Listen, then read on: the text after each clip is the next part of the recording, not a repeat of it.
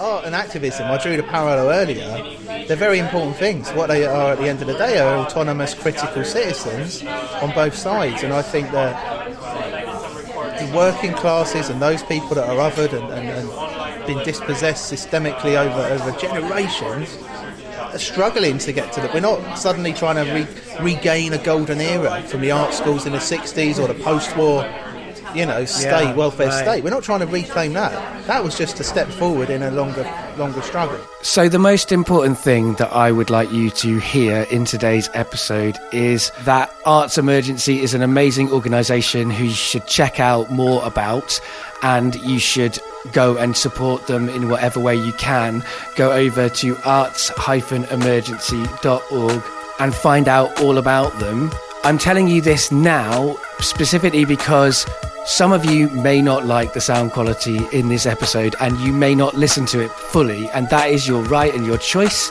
But because that organisation is really, really important, and what Neil says in this conversation is really, really great, I would suggest that you give it a try, and know a couple of things. It starts off better, but then it gets worse, but then it gets better again for a while at the end. And that the sound in the background is kind of like the sea, so you can get used to it, but then when it suddenly crashes with waves, that will disturb you. Keep those kind of things in mind. The thing with recording people in location is you just can't control what that location's going to do. I try to have the mantra of you get what you get and you don't get upset about getting better acquainted. I do like background sound. I do like the sound of the room. So I do like elements of that in today's episode, but sometimes there's just too many conversations nearby and that's a little bit distracting. But bear with it and get used to it. It really is worth listening to this conversation.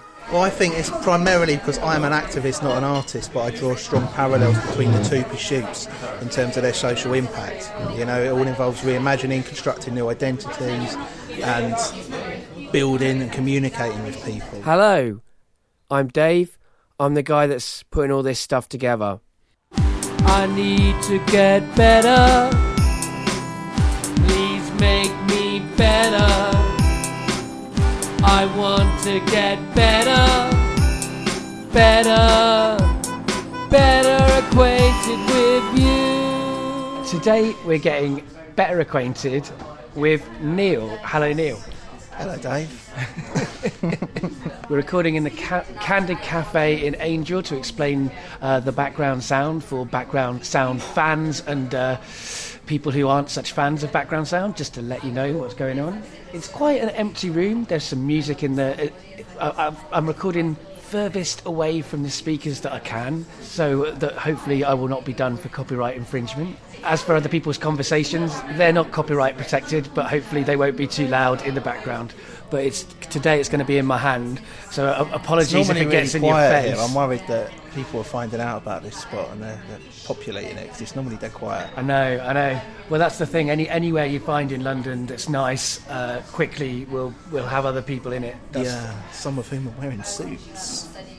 Welcome to the show. The first question that I ask everybody is, how do you know me? I think I know you because originally you supported my charity through Stand Up Tragedy. I contacted you about doing a fundraising Christmas gig. 2012 or That's something, right. I think it was, wasn't it? Yeah, Tragic Christmas, which was a really long time ago. Yeah, it was. And it was like the second year of doing Stand Up Tragedy, and I wanted to try and give something back. And your charity, Arts Emergency, is something I really believe in and want to support as much as I can. So we put together a Tragic Christmas gig, which I think was one of the best.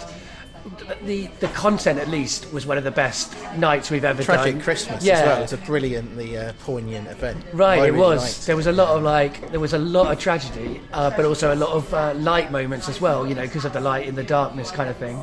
And yeah, it was a great night. It was emotionally grueling for me afterwards. I realised, I thought, I know what I'll do. I'll compare an evening by talking about all of my worst memories, which was fun at the time. I mean, it was cathartic at the time, but a couple of days later, I was like, oh, hang on. Backdraft. Yeah, now I've got to feel all this again.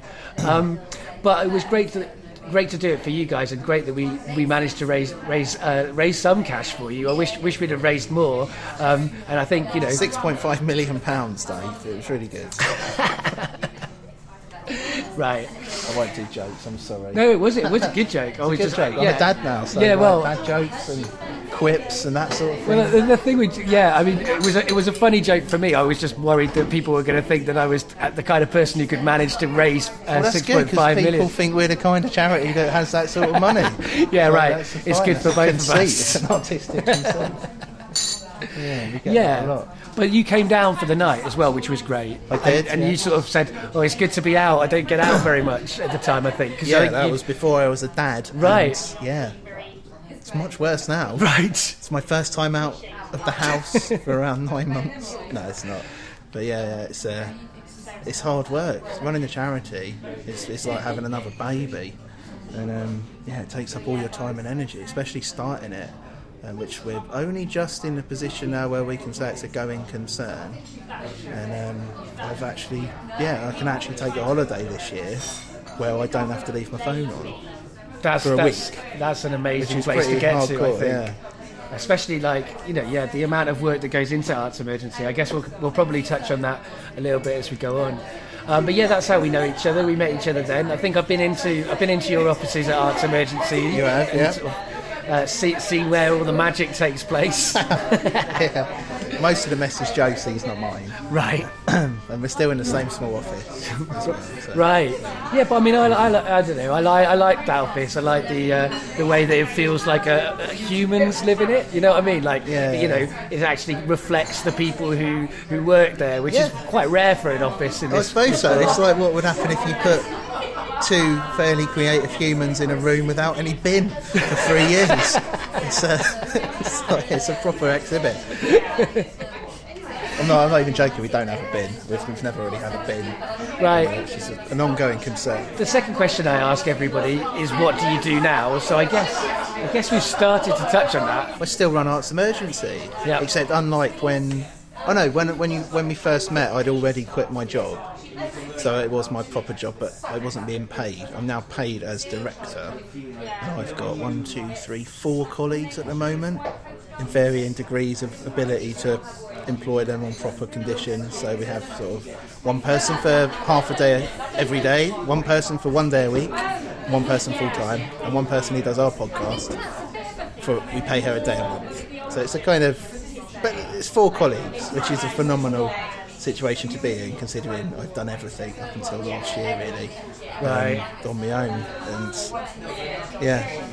it's all proper now, I suppose you'd say. Yeah. I mean, and I guess the thing that has probably brought a lot of people to Arts Emergency, to being aware of Arts Emergency, is the fact that you're partnered with Josie Long, right? Yeah, I think that really helped us at the start. It was we both looked at who we knew, and between us. So I was an activist primarily with normal jobs, and obviously Josie's an award-winning comedian, and we just seemed to know like a shitload of people of our age range who were like basically going to be the lefty London establishment within a few years. We felt very lucky about it, and Josie is just like a moth to the flame. The initial few hundred people were all really a result of her sort of going out and talking about it one by one at her shows. In press interviews she'd talk about it, and it was my job to make sure there was no bullshit, and really deliver on what she was going out there telling people. Right. So it was a very big idea, but a very complex one, and we've never really been a celebrity organisation. We've never really used it in any sort of way that you could draw a correlation with other charities. But we've got hundreds of people you would say are famous people in our network now. Right. We won't even. It's guaranteed to have somebody really loves and respects as an artist, or journalist or author, and I think that's kind of our secret power, is we have this amazing network. Well, yeah, I mean, that's the interesting thing. I mean, one of the things that you guys sort of talk about in what you do is this idea of kind of sharing the privilege that we have and like giving it to people to help them come up from backgrounds that would not necessarily have access to that privilege. And it's interesting, like you talk about having an alternative old boys network, right? And it's interesting when you're saying that you guys looked around and went, hang on, we know the future liberal lefty. That was it. Yeah. And we simply, I got 50 people together at a flagship academy school where we rented a classroom. This was back in mid 2011. Put a picture of the Bullingdon Club up on the wall, and we just listed out every privilege we could think that those guys had. I took that list away, and I'm still pretty much going through it, trying to reificate every privilege that they had for the young people we support. Right. People from our kinds of backgrounds, people from even more challenging backgrounds, non-traditional pathways into education and a creative life broadly. It was a long list. The only one we can't replicate is money. Right. None of us have independent wealth. But every other thing, from contacts in different areas to advice to getting work through someone that knows someone, or internships that are paid through knowing the boss of a certain company or publishing house, has really happened. And it's a real alternative old boy network. I don't call it the alternative old boy network because it proved slightly problematic in that I got several emails from people that said, I'm an old girl, can I be part of it? And I think the alternative bit tends to get lost in translation when it goes out there into the ether, but it certainly works like an alternative to these networks. Right. And it's an interesting thing as an artist, coming up. I mean, I don't know if I'm up anyway at this moment in time, but trying to come up. Something that kind of became clear to me is a few years ago is that you don't need to have been to Oxford and Cambridge, but you do need to make friends with someone who's been to Oxford and Cambridge in order to access certain elements of the arts. 100%. And as I've done that, I mean, accidentally, just because I happen to make friends with people and they happen to have been to Oxford and Cambridge, although how accidental it can be. I mean, I'm still white, I'm still middle class, I'm still in London, all of these Everyone's things. got a certain sort of privilege. Even the students we have sign up, we've got quite strict, thorough eligibility criteria, but of course they're going to have, on the intersection, they're going to have benefits that another won't have, and vice versa. It's true that you do kind of, you need to know people from networks of privilege in order to build a bit of traction for yourself. Absolutely. It is who you know, and what I like about Arts Emergency is you're kind of democratising the who you know bit. Well, I think it's primarily because I'm an activist, not an artist, but I draw strong parallels between the two pursuits in terms of their social impact. It all involves reimagining, constructing new identities, and building and communicating with people. And I think I just don't care about the contacts that we have, in a personal sense. It's of no benefit to me to have some snazzy, famous person in my own network. Does that make sense? Yeah. So not in a rude way, but I don't really care. I'm purely interested in shaking them down, if that makes sense, in a positive way. So we don't point a finger, but we do want to open the door and say, look, we're very practical, we've got all these systems in place and processes, evaluated actual charitable services with outcomes that we can show you, and all we need from you is your privilege. And don't get upset that we're using the word privilege and suggesting you have any, because a lot of people don't like that. They don't, do they? We all do, and we just want you to recognise it and perhaps allow us to help you pass it on in any way. And 100% of the time it's always really just access for a young person. Getting to meet somebody that's doing something they want to do is a very powerful thing, and to do it on a one-to-one basis is even more powerful. So we don't get a group of kids and we go, you're all disadvantaged, let's get 500 of you because somebody's funded 500 visits to a place, and we'll take you to the Guardian and 500 of you can sit and watch Polly Toynbee or Owen chatting away about journalism. That's great, there's a lot of things like that. But when we do it, we ensure there's 1, 2, 3 young people when they go and have lunch with someone like that, and they go with that person on a visit with their mentor, and it's a real experience. There's no convoluted element here. We've simply used our contacts that we've built as a charity or as individuals, Josie and I, send an email to someone as we would for someone else and go, look, this young person's interested in journalism or TV, whatever it is. Would you like to let them in for an afternoon? And that's such a simple thing. We do a whole load of other things around that through mentoring, goal identification, and supporting relationships over a year and beyond, so that a young person can really make the most of it. But it's that simple act that you and I probably benefited from too. I certainly did. I went to a fairly shit state school in a grammar school catchment area in North Kent, And it was only through mixing with people at the grammar school that I actually started to recognise that I had any sort of intellect at all. And that's not, I'm not denigrating or generalising about other people's experiences, but my education period up to that period in my life in sort of mid-teens was horrendous. I hated school, I didn't engage, I passed exams because I had really good memory, but it wasn't an enriching experience. It was more of an exercise in survival and kind of wait to pick one of 3 jobs, you know, army, load the van or drive the van kind of stuff. And I won't say where I'm from, but obviously I'm from down the road from Josie, so it is North Kent, South London kind of areas.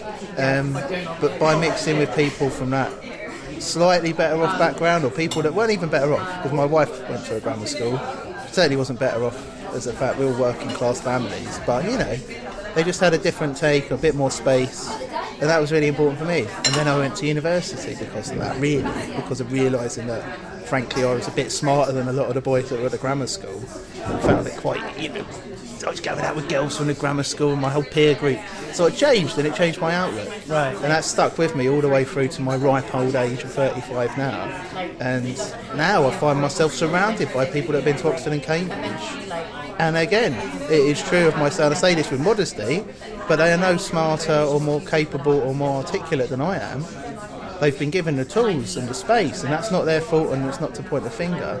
So I just really passionately believe that by going out and finding other young people that will benefit far more than I would personally, at an age where I wish I'd had it. That was Josie and I both agreed that as soon as sort of I had the idea of this network, it was obvious we'd all wanted that to exist when we were younger, because it would have been a powerful, useful thing. Right. But yeah, by giving them, young people, that kind of opportunity and supporting them to try and make the most of it, because actually the biggest barrier is often internal. So you can give them all the contacts in the world, but you need to make sure they know what to do with them, they've got an idea of what they want to do in their future, be that exploring all the options, which is beautiful when that happens, or be it something specific, performative art practice, or some kind of career in academia. If you give them that opportunity and then you give them the support over a long period of time, so our first group of students, our first 8, will be graduating this year, and I think about 4 or 5 of them are still in touch. Right. One young lady's definitely going to come onto our board as soon as we're ready to, as soon as we have a proper board, not to say my board's not proper, but as soon as we've got all those necessary functions of an institution in place, which we have to do as a charity. We may not want to, but we have to do them in order to carry out the work. Right. And the slightly subversive elements of our work that come out as a product of what we do can't be sanitised by bureaucracy, and we do have to be an institution. But once we're functioning like a normal institution, we're going to populate the board with young people. I'd like my job to go to someone from that first group, and maybe not straight away, because I don't know what else I do with my life now, but 10-15 years time, it would be nice to see this whole thing become a real network. Yeah. And, well, you really know you built something when you can step away from being in charge of it and it still carries on. That's right? it. That's very much it. The holy grail. Yeah, and we're getting there. We've got a few of the young people donate already. We've got a really amazing student society in Manchester that was completely autonomous, sprung out of nowhere, managed to get sociology reintroduced to a local state school through pupil demand, having run little mentoring workshops at this school about sociology as a subject. And this is all happening organically. And we're halfway there. We've got young people that have been mentored that want to mentor. I believe last week's mentor session, which was Karis's first, who's my service manager now, we had one of our students there training to be a mentor. I got an email that one of them was there from someone else that said this young lady had said she was one of our first mentees. That's great. That's that's vindication. It lets me off the hook as well, because it's an all-consuming. I'm a vessel. I've got my personal life, my family, and I'm quite happy in that. And then I've got my working life, which is just an absolute torrent of demands and difficult tasks, bureaucracy, impossible tasks as well. Like trying to fund the bloody thing is just, you wouldn't believe. Well, you would. You're a performer. You've gone to Edinburgh. And, I've got some idea of the kind of stuff that you face, but only some idea, and that makes me have a lot of respect for what you do. It's not respect. It's literally pure dogmatism. It's just not just dogged pursuit of getting to this point where it's self-sustaining, it's perfectly legitimate, but also does all these other extra wonderful things. And to have that freedom, you can't just take a lot of money from one rich person or one institution that's rich or the government, because they'll have their own aims and they'll pay you as a charity to deliver those aims. There's nothing wrong with that per se. I don't want to generalise, but we want to be 100% democratically funded so that we're able to react to things, we're able to call things out like fees going up or unpaid internships, both of which we've been fairly quiet on. We implicitly challenge those things through our action, but actually as we get bigger and the students we've supported get older and meet these new barriers, we want to start calling it out. And if we take money from creative industries or universities, and that becomes quite difficult to do, and we start to make compromises. So yeah, funding it in terms of impossible tasks, still can't believe we do it. We've got about 800 monthly donors, and obviously we lose a few each month and we add a few each month. Right. I mean, I used to donate and then I went freelance and had to stop. Well, that's a great point. You know, the people that support us generally are not the wealthy people at the top of the tree. They are people that can least afford to support something like this, but most recognise the value of it. And that's a very powerful thing. If charities are not set up for social change, charities are set up to save lives, or they're set up to have immediate impact. So we are a charity, but we also have a very clear remit to create social change in a very peaceful, kind way, but by dissolving and embracing, absorbing these networks of privilege, and then for sort of democracy and passing that out. And I think that we're able to do that because we're harnessing support from people that actually understand the value, not people that are obliged to do it for some ethical reason or some press reason. Most of the people that support us, almost in their entirety, recognise that it would have benefited them, or that they have benefited from a different value system. And that's how you make change, and it will take years. It'll be long.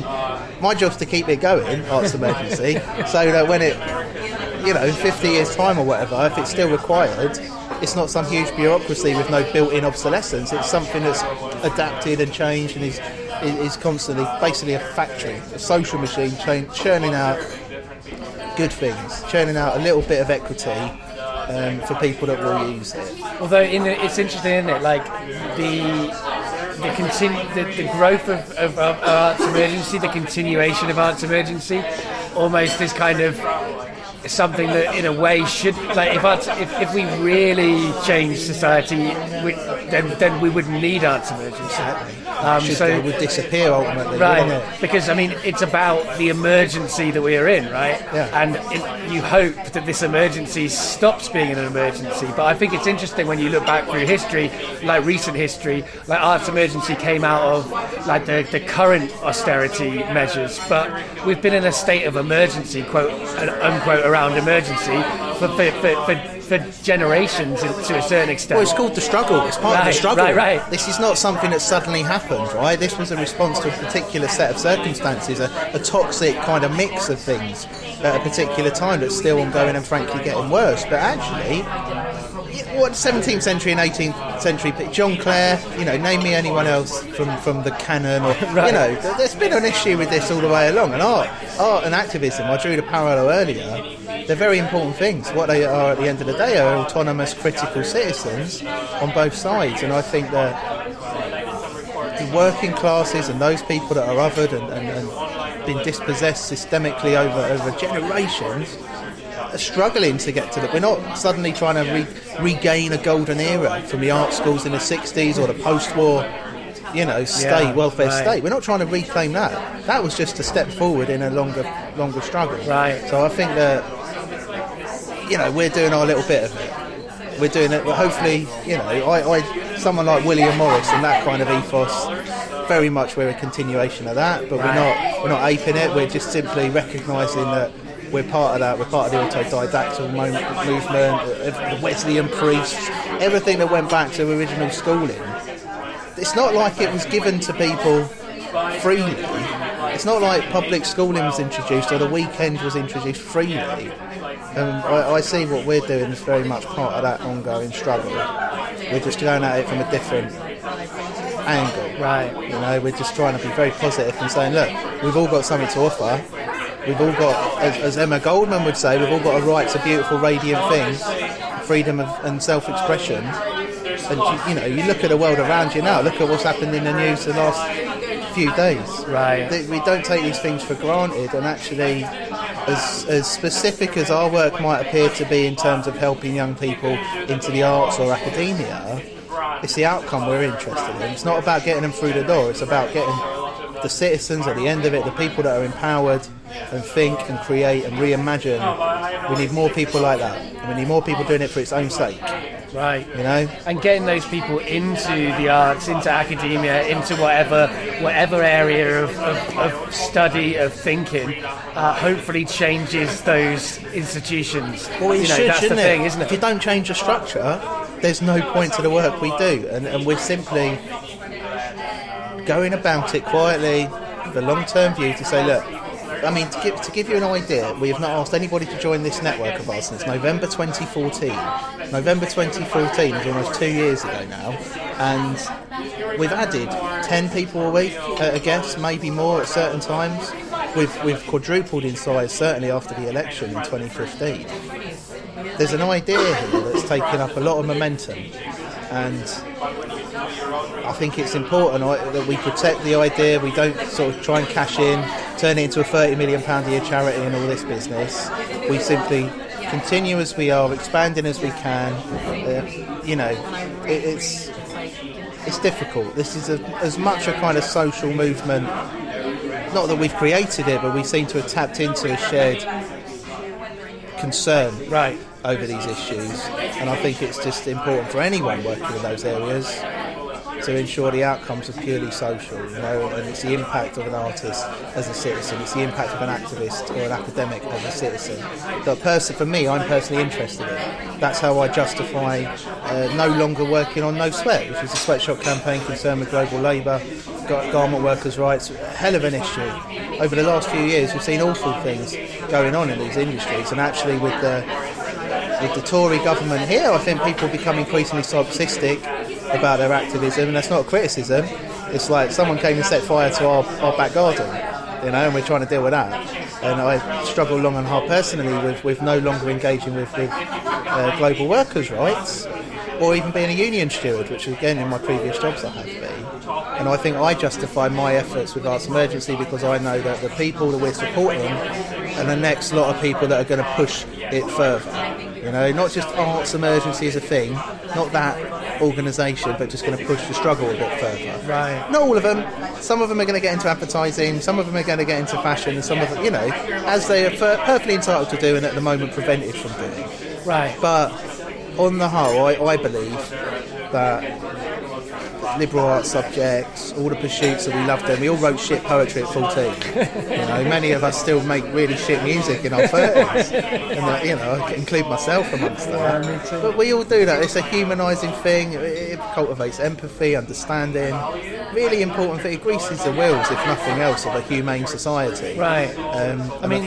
That's an interesting thing. I think of that a lot because, doing sort of Spark London that I do, like true storytelling, which is everyday people, like the people who get up on stage aren't artists, they're people but it's an interesting thing, this kind of, I always feel like when I'm talking about the value of having everyday people get up on stage to speak for themselves, I also have to sort of like deal with the weird binary that we set up that's bullshit. Like, it isn't artists and creative people on one purely side and everyday people on the other side. It's all people are artists, all people are creative. It's not artists and audience, mate. Yeah. We live in a democracy, at least we should. For that democracy to be effective, we're all the audience and we're all the artists. Right. And all of these subjects and pursuits, because we deal with everything from abstract economics and philosophy through to performance art, and it really is the entire creative critical spectrum that we've opened up as an area of pursuit for these young people.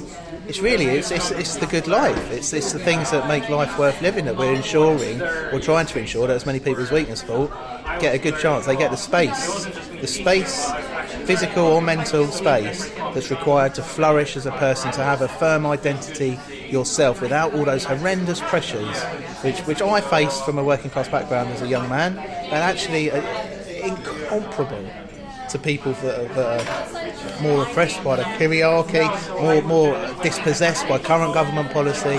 For them to have that space and that opportunity to explore and just to be taken seriously by serious people, it's just so subversive and bloody obvious that I just can't believe it hasn't been going on before. Yeah, I mean, absolutely, and it's interesting as well. Like a working class man from your background, you know, as you say, doesn't have it as hard as, you know, a working class woman or a working class black man or whatever it is. But it's also like that. I think this generation, the young people now, have it harder than a couple of generations before them. You know, things have got worse. We did an event in 2012 with Alan Moore. We went to the Oxford Literary Festival. It was the first kind of salubrious event that we got invited to. We had a very nice time. But I remember him saying with chilling effect, and I can still hear his guttural, rattling voice as he said it, in regards to the financial crisis, where I was working at the Financial Times back offices as a union steward at the day it crashed, that September day, that it all went nuts and people were phoning up thinking they were all responsible. It was a complete mindfuck, really, of a place to be, especially for a left-wing activist who was just working in order to pay rent. But I remembered it and it struck a chord, and he said that they will take it all back. There's no reason to assume they won't take it all back. Absolutely. And they have begun taking it all back. They've begun taking it all back probably as of 2010, but not really. I think these issues have gone back years, but in a concerted, more obvious way, they have begun taking it back. Now, whatever it is up to the individual listening to this right now. But they're taking everything back in many ways. Education, they're changing they're changing everything in education. Let's be honest. They're making it far more utilitarian. The health service, mental health services in communities are decimated. Sure Start, Aim Higher, EMA for young people that need a bit of a safety net. They're taking it back. Yeah. Alan Moore said that in 2012, and I think that recognising that for the young people now, it is a different kettle of fish. You know, for Josie and I had our own challenges. Everyone that signed up to us has had their own challenges, and I think it's more about saying, well, it's on us now. We're all in our 20s and 30s, right, predominantly speaking. Yeah. We've got far older members and younger too that have asked to join the network. It's on us. We're the ones that are going to inherit all this mess, all these problems. We're the ones that are going to be going up against whatever state the country is in, the world is in after Brexit, after the Syrian conflict. All of these things, they're not things to be ignored anymore. And I think that by taking responsibility for where we are, recognising our own kind of advantages and privileges without feeling the finger has been pointed at us for having them, because it's like, well, you've done great work around patriarchy and this kind of identity politics gets such a bad rep from people. It's just constantly... As if it's not structural. Like, people always say it's not structural, but it's absolutely, when it's absolutely structural. And it's eminently frustrating for people engaged in those debates trying to further understanding of such things, because by its definition, those that don't recognise it, or those that have it, do not get the blind to it. Of course they are. Yeah. And, you know, I just think that in our own little way, we've seemed to have nearly 4,000 people signed up to go, yeah, actually, you know, we're not selfish Tories that believe everyone's after everything we've got and we've achieved everything ourselves. We recognise we're part of something bigger, and all we're doing as Arts Emergency is trying to create a very coordinated way that ensures that those that are willing to help can do it in a way that actually does help someone. It's not just lip service. We've put these processes around it to make it a machine, because we're all very upset about politics, we're all very upset about injustice. Josie and I and everyone on my board have come from backgrounds, and everyone in the network has probably come from backgrounds where we've been concerned about it for many years and done different things about it, activism or art or whatever. But to make it a machine takes us out of the equation. It means we can't get so upset that we collapse in a heap, you know, and we're weeping and we're unable to face it anymore.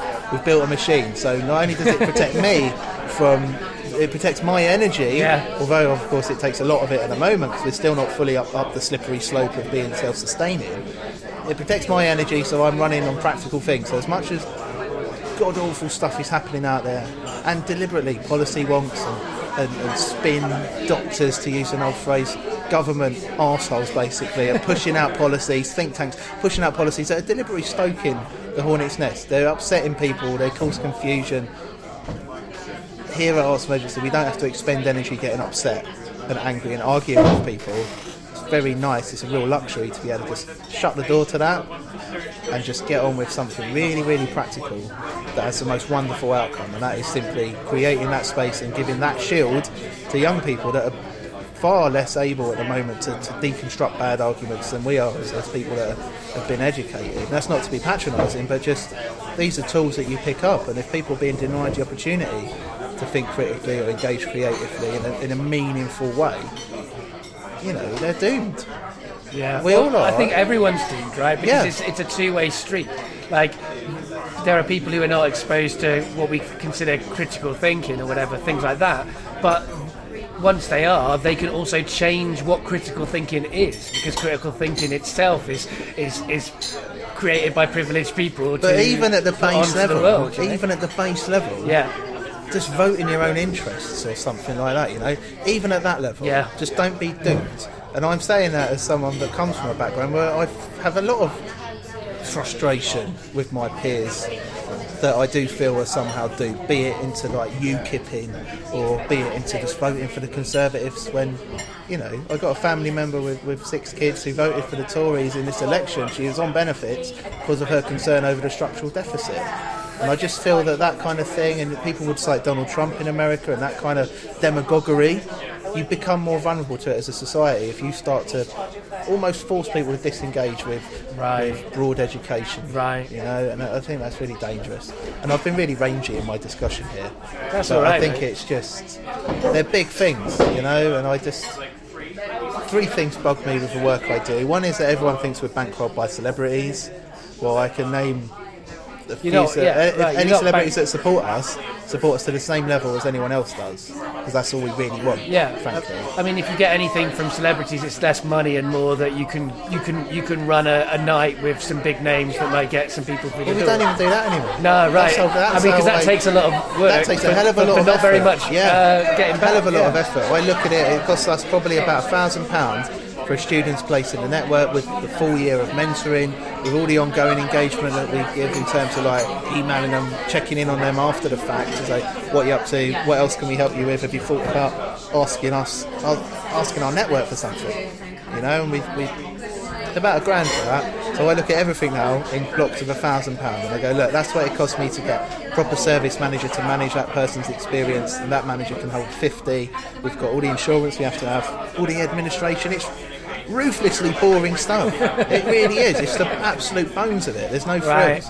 Posh events and fun events are great, and I used to do them as an activist to raise money, but I used to take every penny, because we spent zero, and give it straight to workers groups in whichever area of the world we were working at the time. Haiti Earthquake would be a great example of that, where we raised a couple of grand in a pub gig, and we did a Bloomsbury gig as well, and, you know, I mean, that's great. How did you end up doing that? Like, doing fundraising itself? I mean, how did that come into your life? I don't know, really. My best friend and my brother and myself all started to read a lot of political literature in sort of post-university, at university kind of thing. We used to spend a lot of time smoking down the football field on our estate, chatting about these wonderful concepts and these wonderful historical figures that we were reading about, you know, and it's your traditional lefty canon, Kropotkin and Goldman and Marx and all that stuff. And we started to read a lot of that, and obviously over time we began to start organising stuff, and my best friend became involved with a branch of the GMB union that was organising campaigns to support sweatshop workers that were on strike. 2005 there was a campaign that actually found a sweatshop in East London, in Mile End, and from that point on I was hooked on really just wanting to do something good. I don't really know where it came from. It just felt that everything I'd read and consumed, studied English at university, but through that a lot of political literature, with specific modules on political literature. It just felt like the right thing to do. I think growing up in the 90s, you looked around at this sort of bloated cadaver of modern culture, and it was quite grotesque. I just felt in my gut that it was quite grotesque, consumerism, all that stuff that it almost seems so old hat and boring to talk about. It just felt vapid and meaningless, and there seemed to be a cavern, and I felt that doing good was something that actually, it was either do good or embrace nihilism, I think. And we all started doing good, and over the years we then began to run gigs, began at sort of the AGM where we'd get Mark Thomas or Simon Mannery to come and do a little stint, and then we said, well, we'll do a night. And this is all alongside all direct action campaigns and stuff like that. And I think I just had more of a penchant for organising these events, and I got quite good at them. And suddenly, so my best mate Jay's in all the photos. There's a pub called the Cross Kings that no longer exists in King's Cross. Yeah. And it was our home for about 7 years. It was just so many gigs we ran in there. People like Robin Ince helping us. We had Alexi Sal. It was all very exciting. And Jay's in all the photos, and I'm really jealous because there's only one photo of my shoe. It's a fondly remembered pair of shoes, to be fair. It was, had them for 11 years. But that's it, my shoe, chatting to Stuart Lee. And I realised that as that drew to a close, and for personal reasons, getting a bit older, having to work and, pay rent and all those things, and that happens to any activist, having to compromise to an extent. Or again, almost double down, it's not nihilism, but double down on that lifestyle or compromise, and I compromised and became, got a proper job and all this business. Right. I got into fundraising for charities because it seemed like the least unpalatable option. Right. I won't say who I worked for in the 3 years that I did it. I did twice get voted one of the top 50 influential fundraisers in the country, which was nuts. I mean, really no idea why it happened or what I did to deserve that, but I raised a good £3 million a year for a cause I did not believe in, ultimately. After I saw beneath the veneer of this particular organisation, I actually felt that it wasn't an efficacious use of my time. So I ended up doing my own. At a far smaller scale.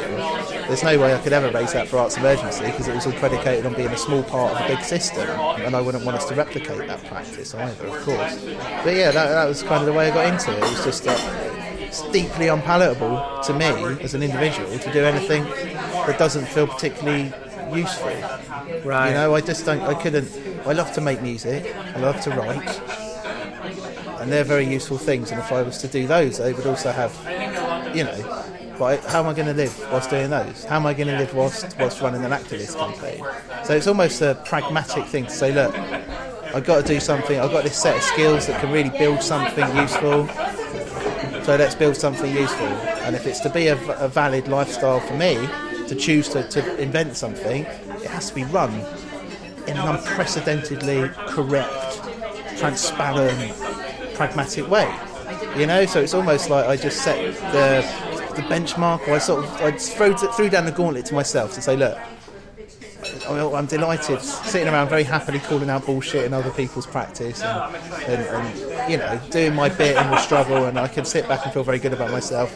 Maybe hitting 30 I could pack it in and get a proper job and stuff. But no, I just had to do something useful, and I've got a wife who I've been with for nearly 20 years. Wow. And I just felt like it's not really fair on her. Now I've got a baby too. It's not really fair on those. I have to support like my child. I have to have have to play the game within society in order to exist. Yeah, there's more people than just you. I mean, that's the thing. Like, you can go it on your own and like drop out of society and all of that stuff if you're on your own. Yeah. But if love gives you no right now, it takes away your right to self-destruct. Right. And I don't just mean personal love. I think once I opened up to, I don't know how to phrase it, but once I recognised kind of shared humanity, once we basically through supporting workers groups, talking to people out in places I'd never even imagined, never even go to in my life, but talking to people about their experiences made it very real. And it just felt that once you embrace that kind of, you accept that we're all responsible to one another, it's just impossible. I think it was impossible for me to just do anything that was a bit shit, and I'm not going to point fingers at certain careers, but I could have been a stock market analyst. I trained as a teacher, and I did quite well in the charity sector. There were 3 options that I had, but that I could never stick with. I finally found something that I think I've stuck with. You have? It's eating me alive because it's amazingly intense running something so small but with such a big profile, and such like sensitive work on the whole as well. We're we're not the sort of charity that can put all our service users in the firing line of publicity. Right, absolutely. So it becomes, there's a lot of things to balance. Right. But I enjoy that because it is useful. Because as much as I hate admin, and we're moving to a new database solution at the moment, we could have made the entire discussion about that if you'd like. Yeah. It's just got to be done. Someone's got to do it, and if you're going to do it properly, you've got to do these boring things. But I get to read the mentoring reports, and I get to read the feedback from the students that we've supported. Right. And I don't give myself a pat on the back, but I do feel that I've not wasted my time, and that's quite enough. And I think now my work's at the point where, because we've moved to Margate from Peckham, it's like I'm on a hipster train through London. So South East London's been my home for my whole life, and we've moved to Margate now, which is very similar architecturally to South East London, and actually it's a very white working class area full of hipsters. Yeah. So I kind of straddle both groups quite comfortably as well. But it's a long way from London, and now I've got to the point with my work that I can get the train home, a couple of hours. I get a good 12-hour day in most days, but once I get home, I'm off, and I'm just doing cuddly things with my daughter, or I'm which is harassing important my too, wife, right? or cooking, which is very important. So personally, I think, I'd quite like to just say that I think I've got it to a point now where there's people supporting my work, and it's all good. I mean, that's something I always find really quite heartening, because we're Facebook friends, and so it's quite nice that even though I know you're out there being eaten alive basically by the piranhas of admin, I know that they're a great band. Right, that'd be a rocking band. But at least I get to see occasionally photos of you, enjoying being a father and enjoying. Damn right, and you I'm always very incredibly important. jealous of the food you cook as well. You cook delicious looking food. Well, I've called off on that because I really recognise there's a lot of humble bragging going on, with my Facebook feed. But it was, that's a whole different kettle of fish with people's relationship with social media, isn't it? It's almost image cultivation and all that stuff. Sure, you have called off on that, but I always did find it heartening to see that in the midst of all of this stuff I knew was going on, well, it's very important, you had these man. oases. How many activists can go on beyond the age of 40 or 50? Right. Full pelt. You can't. Right. There's a huge, and I'm talking about direct action and proper campaigners, of which I'm not one nowadays. So, there are people out there that I have so much more respect for that put themselves on the line in a way that I'd frankly be too scared to do. For my personal safety and all the coercion that I have succumbed to from society. Right. But I think it is important that you sustain yourself. I've learned that the hard way. I lost my brother in 2011, and I threw myself into this project. I was throwing myself into it before, but I just felt that actually there's a whole generation of people being completely fucked over at the moment. Not just in a practical way, but in the most fundamental, spiritual, philosophical, existential sense. They're being fucked over because their horizons are being shrunk. And I just felt very defiant at that point in time. I lost my brother at 28. I felt that one of the positives of his life, to lose someone so young, was education, our shared love of the arts and all that stuff. And I just felt that actually, threw myself into it non-stop for 3 or 4 years. Unpaid for a long period of time, then, on whatever we could do to keep it going, and now I've got a normal wage, and so I talk about going home and shutting the door. It's not like I'm going, oh, it's lovely. Right. I just mean I've got to that point through sheer necessity. Whereby you just cannot sustain that. You need to do it. You need to either be a megalomaniac or a sociopath or some element of, of mania is at play when you start something that's ambitious and seemingly quite difficult. But to sustain it eventually, you just got to take your foot off the pedal, be smart about it. It's interesting that you kind of utilised that grief situation to give yourself that obsession. The obsession, I think, is a really important factor in getting things done. Yeah. Well, again, it's a choice, isn't it, between nihilism and idealism. Right. They're almost identical, and between the two is action. So you can spend your life being an idealist and not live in reality. You can spend your life being a nihilist and not live in reality. And on both counts, you can be an artist quite comfortably on either side. I just really felt that the only way to counter bad things, personally and broadly, at that time, was to do something very positive, to counter the injustice that was so obvious, that I'd already begun to work on. And that was just a very important act, I think, to do that. It's like defiance, isn't it, almost? But not in a Hamlet sense, just in a sort of, fuck them, they're so awful. And them is a very broad term. Right. But, there's something positive we can do, and that, at the end of the day, for anyone, life is short, life should be enjoyed. Everyone's got a right to enjoy that life. And I believe part of enjoying life is not just having fun, luxury pursuits and stuff. It's actually living that life, building that life. Labour. Not labour as in corporate, labour. Right. Labour, not work. And I just felt that from my background, personally, very strongly, that I was basically getting trained to kind of do something quite limited. I couldn't be more specific about that, but when I look back and when I sort of reassess my experiences in education, it just felt like, you kind of, there was a very low ceiling in terms of what I felt I could achieve. Not just in terms of imposed, but just culturally as well. My peers and my family. I mean, bless them, my parents' greatest aspiration for me was to get into health and safety inspection because it was a solid job. Yeah. And, it was, that was their aspiration. My partner's dad does that, and it's done him well. Exactly. And that's it's kind of humble, but also quite limiting. If perhaps your calling is to be, I don't know, the next Paul McCartney. That's a terrible example. the next Lou Reed or something. There's nothing. I mean, I don't think the next. He's fine. If he wants to donate, he's more than welcome to get in touch. And if there's anybody who's got a lot of privilege to instrument in terms of giving back, it's him. So he definitely should. But you know what I mean. It's like, I don't know. It's hard working. There's lots to think about. If you're doing anything worthwhile, it's always terribly difficult to give any exposition on the whole thing and to kind of look at the whole thing as a picture. I mean, I guess it's like as much as like one of the things that's motivated you is the loss of your brother. Another thing that must motivate you is the birth of your daughter, right? That's a kind of a thing to it does strike makes you care about the future a bit more. It does strike me that the creation of Arts Emergency has been so entwined with such huge upheaval, both positive and negative, in my personal life.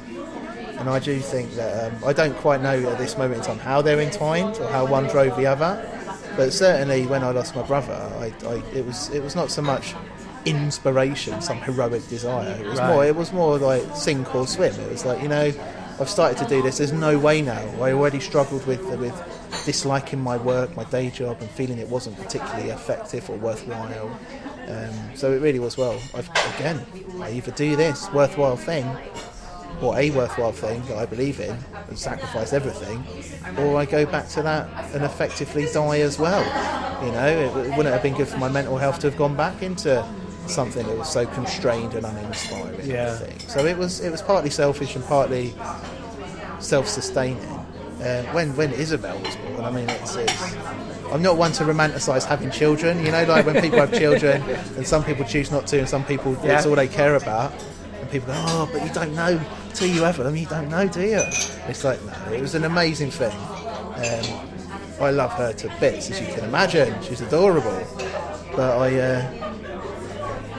I don't know that it changed anything. It made my work with Arts Emergency more difficult, purely because suddenly I did have a mouth to feed.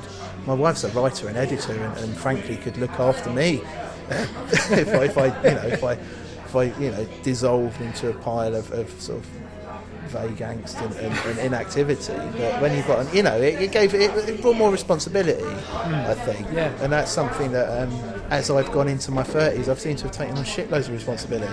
Having a baby was just another, in that sense, was another heap of responsibility that I did not expect to have. Yeah, as was running a bloody charity and having all these other young people with a safeguarding responsibility and all kinds of, it's I don't know if it's, I think what it's done is when I talk about going home and shutting off, it's allowed me to preserve myself a bit more in terms of my work. It's a bit more like I'm not going to just sit there working all day. Right. going home and working on my phone at night, right? and Because tweeting at midnight. You've got other things watching that are more important right there in front of you. That kind of just supersede exactly. that. And actually, it is self-preservation. I think is something that she's implicitly encouraged me to think about a bit more, because I didn't really for 3 or 4 years. You can imagine trying to start something, especially something with an audience like that, which we have, which is largely very privileged people that are empowered to challenge and maybe feel entitled at times. Very difficult audience to build and keep engaged. It's ridiculous. Frankly, well, you get my newsletters. I do. I am almost like some sort of Stalin-esque figure. I have to issue these extremely impassioned and fulsome kind of notifications of what we're doing, because obviously the reality of what we're doing is kind of dull in the day-to-day sense. The bigger picture of what we're doing is full of vaulting ambition and hopefully a transcendent value system that encourages others to copy what we do in a different sphere or to join us, and that's quite a lot. That's the only way I feel that I can engage with nearly 4,000 people who generally are smarter than me, more talented than me, and better connected than me, because by virtue of the fact that they're useful to our students, they have to be. Right. I think it's I don't know, it's a funny old life, really. It's funny as well, like when you talk about like how you've taken on so many responsibilities, and that's clear that you have. In every kind of responsibility you seem to have, like that you're dealing with and you're having at the moment. It's like whenever I meet you, it always strikes me that you're not naturally someone drawn to responsibility. It's kind of like you've got all these responsibilities, but you've all, to talk to, you're very kind of like, relaxed in many ways. I'm not saying that your life is relaxed around that, but you're I'm very not much always kind of relaxed like at home. I do get quite stressed, you can imagine. I bet. Things like migrating a database, right, or 1.5-year-old having chicken pox. Right. I'm not particularly relaxed about those things. No, but that's it. But I mean, generally, you have to. I suppose I just have to maintain a distance, because it all gets done, and I don't do it all. Don't do it all on my own anymore. I've got a board of trustees who came together largely self-referring in my orbit as we set this up. So it's a very nascent structure we've got, but they're all terrifying. They're all brains on sticks, like genuinely good. And I've got excellent colleagues now. There's people in the network like you and loads of others that I could name, hundreds in fact, that would do anything they could to help us along. So it's not like I bear it all on my own.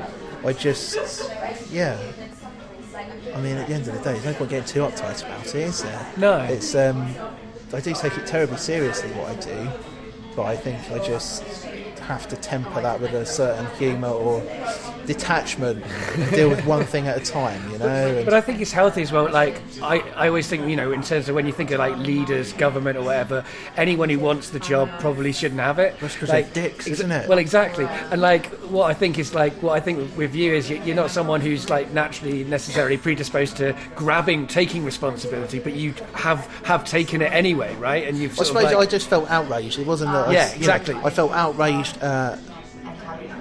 The injustices, it was that gut feeling I referred to. So I think it's all been driven by outrage. Yeah, absolutely. And I'm so outraged, so deeply that no one else has done this. That I've done it with a certain detachment of just disbelief. I'm constantly surprised that no fucking far more qualified person, should there be one, it's terrifying to think there might not be one, frankly, but well connected, some rich person has not gone off, and because that's the thing with charities, right? We're a charity because we support young people, not because we wanted to be a charity. This began as as an idea for a movement and an activist campaign, which then became a service referring to that preservation that I talked about, that machine element. So it became a service that directly helped people.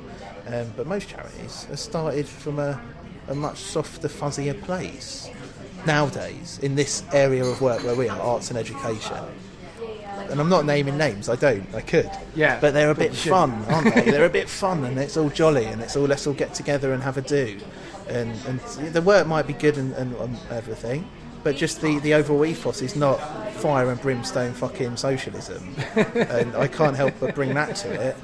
Neither can Josie either nowadays. Right. She's sacrificed a lot herself to be outspoken in the way she has. Absolutely, she has. Yeah. We've both kind of we do both look at one another occasionally and just go, Jesus Christ, what have we done? And I always tell her, don't worry, it's going to be okay in five years' time or so. Everyone's going to respect you for not selling out and not sort of playing the game in order to do the usual thing. And hopefully I'll be in a position where I can just get pickled in a think tank on $100,000 a year and fuck off to Barbados or something, who knows? And we kind of kid ourselves that eventually it's all we're going to win and we're going to get to relax and that. But I think we're just a different kettle of fish as an organisation, and it's my job more than anything just to keep that going, not limit it to my own capabilities, and also not sell it out to the highest bidder, because we've never gone out seeking huge amounts of money. We are beginning to look into that, simply because I've got an extra $35,000 to raise this year, because we need an extra member of staff and a half to run. We've got a Manchester pilot, we're trying a double intake down in London, where actually in terms of capacity we're like 20% higher than we were last year with 60-70 pairs. They're big things, we're driving it forward because there's a need for it. And it's important to make Arts Emergency not something that's just in London like that, and that's something I really respect about the demand I get from around the country. You should see my inbox. Right. People from Derby, Birmingham, Manchester, obviously we're now active, Newcastle, Edinburgh and Glasgow, and Dundee we've had emails from, America and France and Japan and Sweden. People all over the world are getting in touch going, well, come and do it here. Why aren't you doing it here? And each time you have to reply, otherwise it's not respectful. Reply in detail to the individual to say, this is an actual service for young people that's carefully managed. We've got outcomes that we try and achieve for them as they go along, and it's all about giving them space and an organic experience and all this stuff. And it can't be scaled up quickly. It could if someone gave us a load of money, but of course if we had a load of money it would then probably change fundamentally areas of that work. It might mean that we have to focus on a particular group of people, whereas at the moment we have eligibility criteria that takes account of a very wide spectrum of people, from white working class people to middle class white people to BAME young people with no advantage and those with, and we try our best to just be open to anyone that is able to benefit from what we're doing, and to have a nice body of research as to why we're supporting them, so we can say to you as a member of the network, this person's part of it because look, they might have a low income, you might look at them and they seem well spoken and connected and all this stuff, you might assume they're middle class on the up, but actually no, look, we've made sure they're the right sort of thing, and you can kind of change, you can blow in the wind of philanthropic proclivities if you start to take too much money from big institutions. But we're trying to strike the balance. I mean, I've got $35,000 extra to raise, and that ain't just going to appear itself. And frankly, there aren't very many rich men, and there are often men, that would front that kind of donation, because those that can give that would be on side don't necessarily realise they could afford to give that. Not in one lump, but it's difficult to ask wealthier people for money. It just is, because that's why they're wealthy, and we don't want to start. I don't want to make part of my job pandering to vanity or guilt, of people that are able to do that. I'd much rather just build it in line with the way the donor base grows. Right. We're going to try loads of different ways to sort of bridge that gap, because we've had 4,000 people join up, but 800 in total have donated, and it leaves us about halfway to where we need to be, which is fine. It's perfectly healthy. It's just what I've got now is 4,000 volunteers, some of whom are going, I'm still waiting for a young person. I ordered a young person to help 6 months ago. And it's like, okay, but please understand, this is not a fly-by-night operation. This is something that is properly researched and managed. And part of that, part of that is slightly kind of like the entitlement of just being a human being at this time of life and thinking that things are just but also wanting easy. To help. But exactly, it's the other part of it is absolutely the desire to help people. They've signed up because they want to help people, and again, they're I'm desperate sat to do there so, surprised and outraged that no one else is either backing us. People aren't knocking on our door that back things. I mean, we run on less than an MP's yearly average salary, and we're doing a lot of good work across the country now.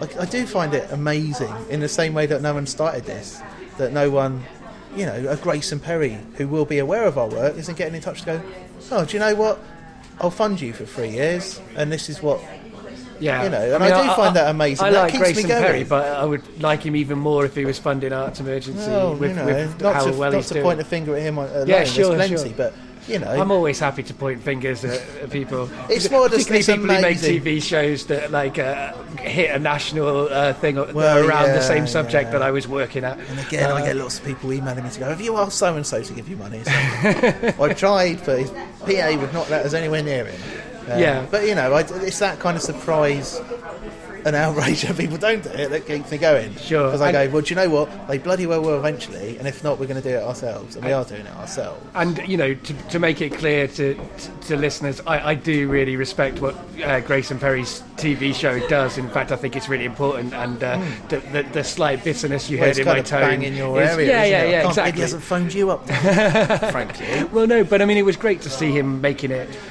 pop. I think his show is really important because it can reach people who I think my show can't. I think his show's more broad, and I think that's a really good thing. But anyway, that's public discourse, isn't it? That's a completely different thing to whether or not he wants to support arts and university. Yeah. It's a shame, but there's millions like that out there. And ironically, again, I don't want to be in a position where I have to ask someone like that to fund it. Yeah. I want to be funded democratically by all of our members. All my staff donate.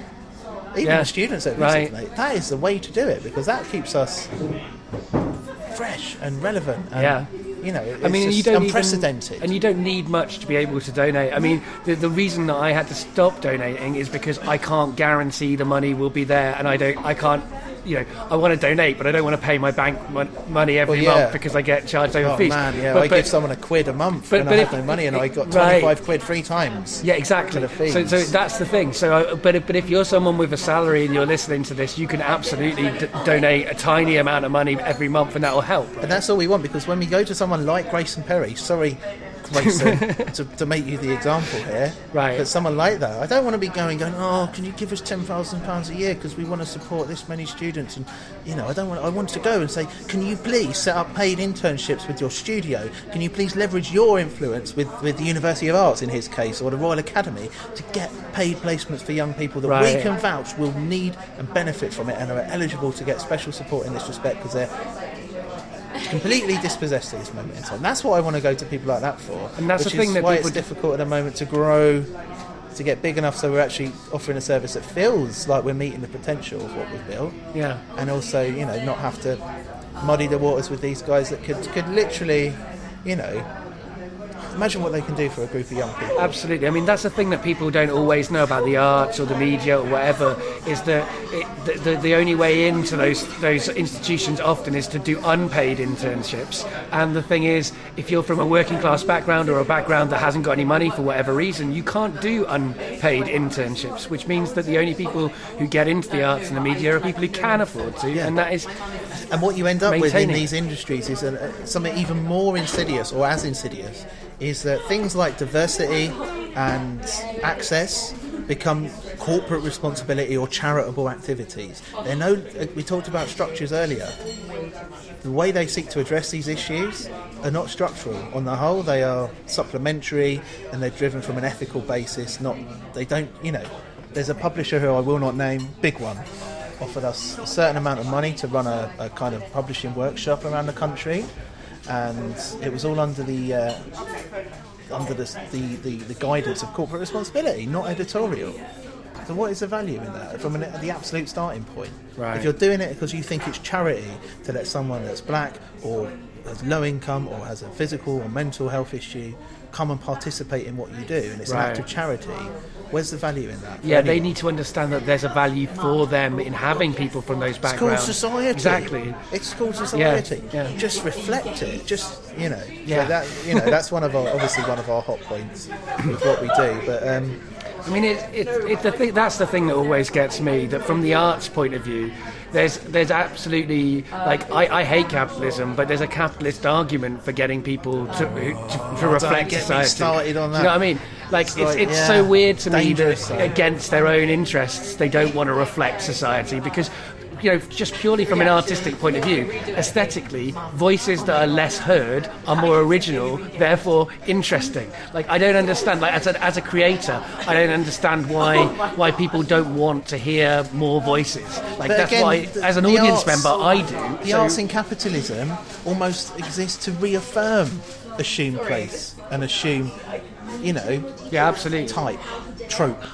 You know, it's like if you talk to a black actor, we had a couple of young men on our podcast a couple of months ago that said, look, we only get roles hoodie number 2. And, right, absolutely. You know, and white working class actors, there's a guy on Actor Awareness who I've spoken to, who again says, you know, it's always we have to play football hooligan, right? Typecasting, and it reaffirms that under the capitalist system, right. And to justify the arts in that system just completely undermines everything. But that's the thing. I mean, it's not just about the actors on the screen; it's about the writers and the directors, and getting those kind of decisions made by people from different backgrounds. Than all those people that do all those jobs you refer to.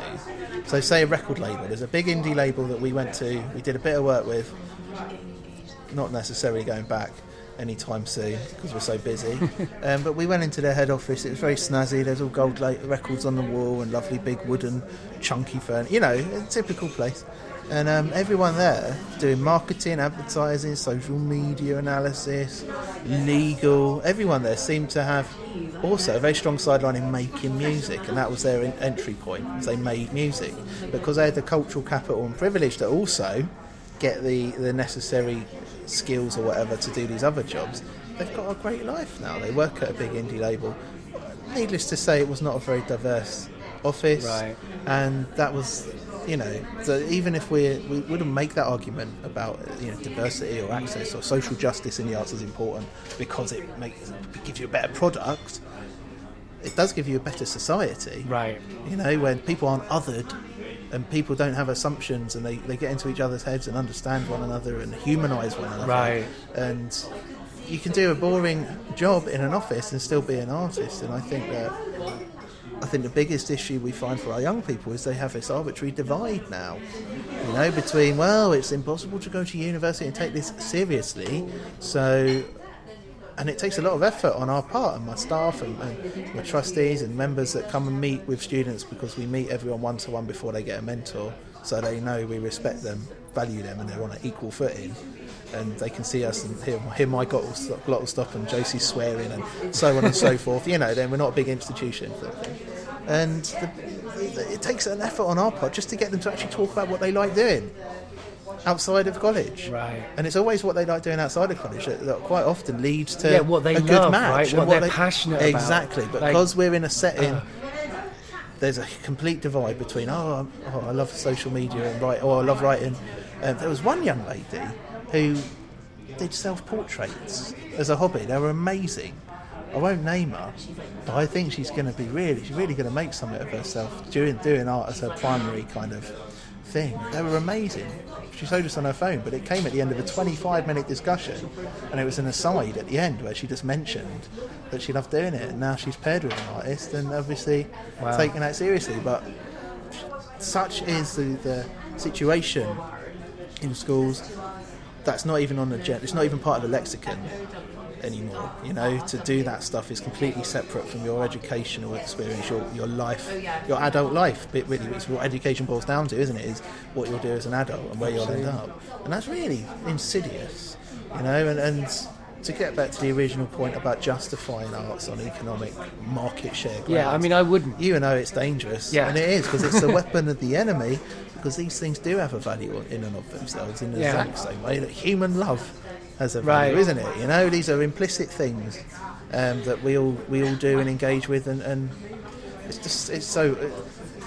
One thing to round off what we've been talking about, I talked about absorbing networks, you know, and absorbing the privilege of other people in order to kind of diffuse it to a wider audience of people, and that all came from a discussion with Jake Chapman, the artist, at really early days. Really early days, sort of 2011, spring 2011, so before it even really was an apple in my eye. Is that a thing? A twinkle in my eye? My social justice eye? And we're talking about capitalism, because to get this geezer to listen to me, we had to have an hour and a half, 2 hour long discussion about Nietzsche and politics and all stuff like that, first of all, because I think he was sussing out. They obviously get a lot of people coming with ideas and stuff. Yeah. And I passed that test. And then we began to talk about it, and the biggest thing we came up with was how capitalism as an idea, probably true of any system of thought, but it absorbs everything, you know, because it does. It looks for the value in everything. And just like what Alan Moore said, just like things I've read. I haven't even spoken about Kurt Vonnegut's book.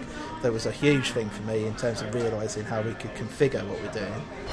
But I realised, we'll set out to absorb everything as well. And we'll look to absorb, as we say, people's privilege, and it is to try and, just as we copy the benefits a Bullingdon Club member might have as best we can, minus the money, just to reiterate that that is their one biggest overriding advantage ever, is the fact they have a safety net that is unprecedented and irreplaceable. We look to absorb all of their privileges and everyone's goodwill, and make sure that, and it's our job to not only just absorb that, right, it's our job to turn it into something really useful and to actually, at the end of the day, pass it on to someone. So it's all, it's very difficult to create what is essentially a social machine. Because it really has to be. There's no other way we can understand what we're doing, because we get so embroiled case by case, young person and adult mentor per pair, It's so easy. You could spend all year just supporting one young person. Right. Because we're trying to encourage every diverse interest they have and tackle every challenge as best we can using the network. So we have to treat it as a machine. And it is very complicated, and along the way I've spoken to all sorts of interesting people. I've spoken to a NASA rocket scientist. I've spoken to the guy that designed all of the Guardian networks. Now they've got that lovely way of not paying journalists on permanent contracts by putting them on the network instead of the paper. Yes. We've spoken to just so many interesting people along the way. Diverse, interesting, engaged people that care about it, that are not even necessarily artists. And I know full well now how complicated it is. So if I talk easily about the responsibility, it's because we're kind of doing something impossible. So if we fail, it's not like, the odds are we should fail in what we're attempting to do. It should have failed a long time ago. So we can kind of be a bit relaxed about, it's working. As long as we keep ourselves doing everything properly, and due diligence and checks and balances, all these words that the Conservative government love to use. Yeah. Being clear. As long as we are totally pragmatic about what we do, and we constantly believe in it, and I'm lucky enough to find new colleagues and new members and volunteers and new young people and teachers that get it, we're okay. Because it should have failed it should never have got off the ground. It's such a ridiculous proposition, to try and break into and recreate these networks of privilege that are hundreds of years old. But we are doing it, and it's very satisfying to do it. It's frustrating that we don't get to do it more quickly. I think that's my one thing I'd change is I'd do it a lot more quickly. But but that's a very hard thing to make happen. Yeah. But I'm really pleased that you're doing this impossible thing, and it's been a real pleasure talking to you about it today. I'm quite glad that over time the background, it was kind of like we were all. It's like the room was trying to drown us out with voices, which is probably how you feel as Arts Emergency quite often. Is that the world is trying to drown you out. And Twitter is our main platform. Right. But then as we've gone on, they've all given up, and I think that hopefully that's a model that will happen around Arts Emergency. The last thing I ask all my guests, the last question I ask all my guests is, do you have anything to plug? Which I think we've been plugging Arts Emergency, but how can people help? How can they find it? All of that stuff. Oh God. Go to arts-emergency.org, have a read, and click on the donate button or the join button. It's pretty much that simple. Yeah. Joining doesn't involve much. You're going to be a member. We'd like it if you could donate monthly as part of that. But you'll be a member, and you're effectively on a mailing list, and we'll open up mentor training. You can refer yourself as a mentor when you feel like you can do it. You can get requests from students that if you can help, you just reply. Yeah. And we do the rest. My colleagues will sort of filter that out and find the most useful ones and put you in touch with a young person's mentor. The requests can be of any nature. So you don't need to be some super duper high flying professional. Right. You just need to be normal like us, and happy to help. That's about it really. And we might send you a badge eventually if you donate as well. But that's a hell of a. Yeah, we're a bit behind on those, but they are coming. If anyone's listening. Brilliant. And the last thing I ask all my guests to do is to say goodbye to the audience. Goodbye. Thank you for your time. Bye everyone.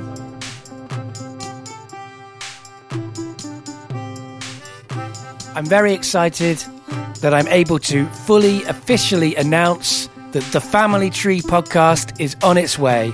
It's a spin-off from Getting Better Acquainted and features me as its host, and it's coming out in September 2016. It's a mystery show, it's a fictional show, or is it? And it's really, really exciting. Find out more about it at thefamilytreepodcast.co.uk.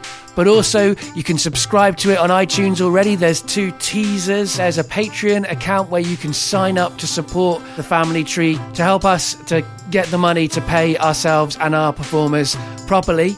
So please do go over and sign up to that Patreon now if you want, or you can wait until the show starts coming out before you make that decision. And if you want to support what I do, but you don't want to support projects that aren't in existence quite yet, you can help me to make Getting Better Acquainted by donating to this show. And if you want to follow me on Twitter, I'm GooseFat101. To find out about my masculinity show, that's the most recent stand-up tragedy podcast. You can listen to the whole show in its entirety, and you can also find out more about it at www.mansplainingmasculinity.co.uk. You can find Getting Better Acquainted on Facebook and on Twitter. It's at GBA Podcast. Thanks very much for listening, and remember, there are lots of ways to get better acquainted. In January 2016, I discovered a mystery and decided to make a podcast about it. It's coming out in September, and it's called The Family Tree. The body that's been found now must be a previous version of him, like a younger version of him from earlier, from before the car crash. The guy had lost an arm, but apparently he had 2 arms when I buried him. Whether the body that we buried right now is him or not, he is dead. Maybe there's a sort of a younger version of him from an older time stream that's then somehow been sort of extracted to now, and something's gone wrong, and now that one's died, and what we've got is 2 time streams crossing over. That's a possible one. What is the big question? Like, did the arm grow back, or is that a red herring? Were there 2 bodies? Was there 2 marks? There's loads of reasons why that might not be a body, like he might fall in the tank. If there's lies within your family, wouldn't it be worth finding out what those things are? He might have been killed and buried by someone. I don't 100% know that you're telling the truth. You can't really 100% know anybody is telling the truth. You seem to be. How can you get an arm back? I know you don't mean it like this, but the question's almost offensive. He's got 2 dads, essentially. And yet, the facts don't match. You know, he was talking about body replacement, he was talking about all sorts of weird stuff coming down. If you were asking me for answers, I don't have answers at this point. I have ideas. I think it's really easy to romanticise when someone's not around anymore, and I don't want to do that. He wouldn't have disappeared if he hadn't died. There are things that are in some ways beyond our understanding, I think, and are nevertheless true.